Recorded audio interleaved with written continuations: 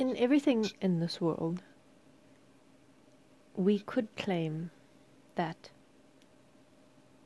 we were not the direct participants or the direct creators of those things. Let's say homophobia, the Orlando shooting, the Paris bombings, the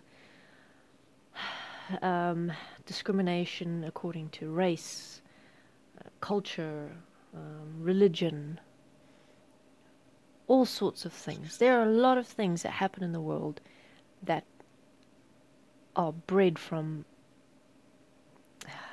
rather, let's say, there are a lot of things that happen in the world that end as violence. But it is our tendency to say that because we were not the ones who were actually committing the acts of violence, that we are not responsible. However, that is not accurate, because we participated in creating and maintaining and spreading different perceptions that actually support violent acts, that contribute to building up aggression, outbursts, and just general violent tendencies within individuals. So let's take the Orlando shooting as an example. Yes, there was only one gunman, and yes, his views were extreme. However, everything that he was a conglomeration of all of the discrimination, the hateful things, the nastiness that people say about gays. He took all of the statements that he'd come across in his life and he'd internalized them and turned it into his own belief system and became fanatical about it, an extremist. And he actually took it to the degree where he enacted his fanatical beliefs and wanted to make a statement in the world. A violent statement, yes. But within his mind, he was simply the product of all of the small parts that can be found in humanity as a whole or in large groups of people.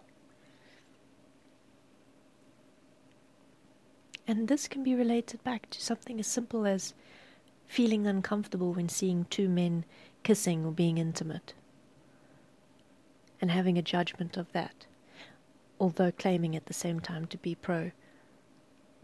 pro-gay or having no opinion as to what should be done or how someone should live or choose their personal sexual orientation. The fact that you claim to be okay with gay people, however, have reactions within you when you're seeing two people of the same gender being intimate together, that is a contradiction. Yes, it's extremely subtle, and yes, it's often subconscious. However, it is part of what contributes towards full-on discrimination that can lead to violent acts.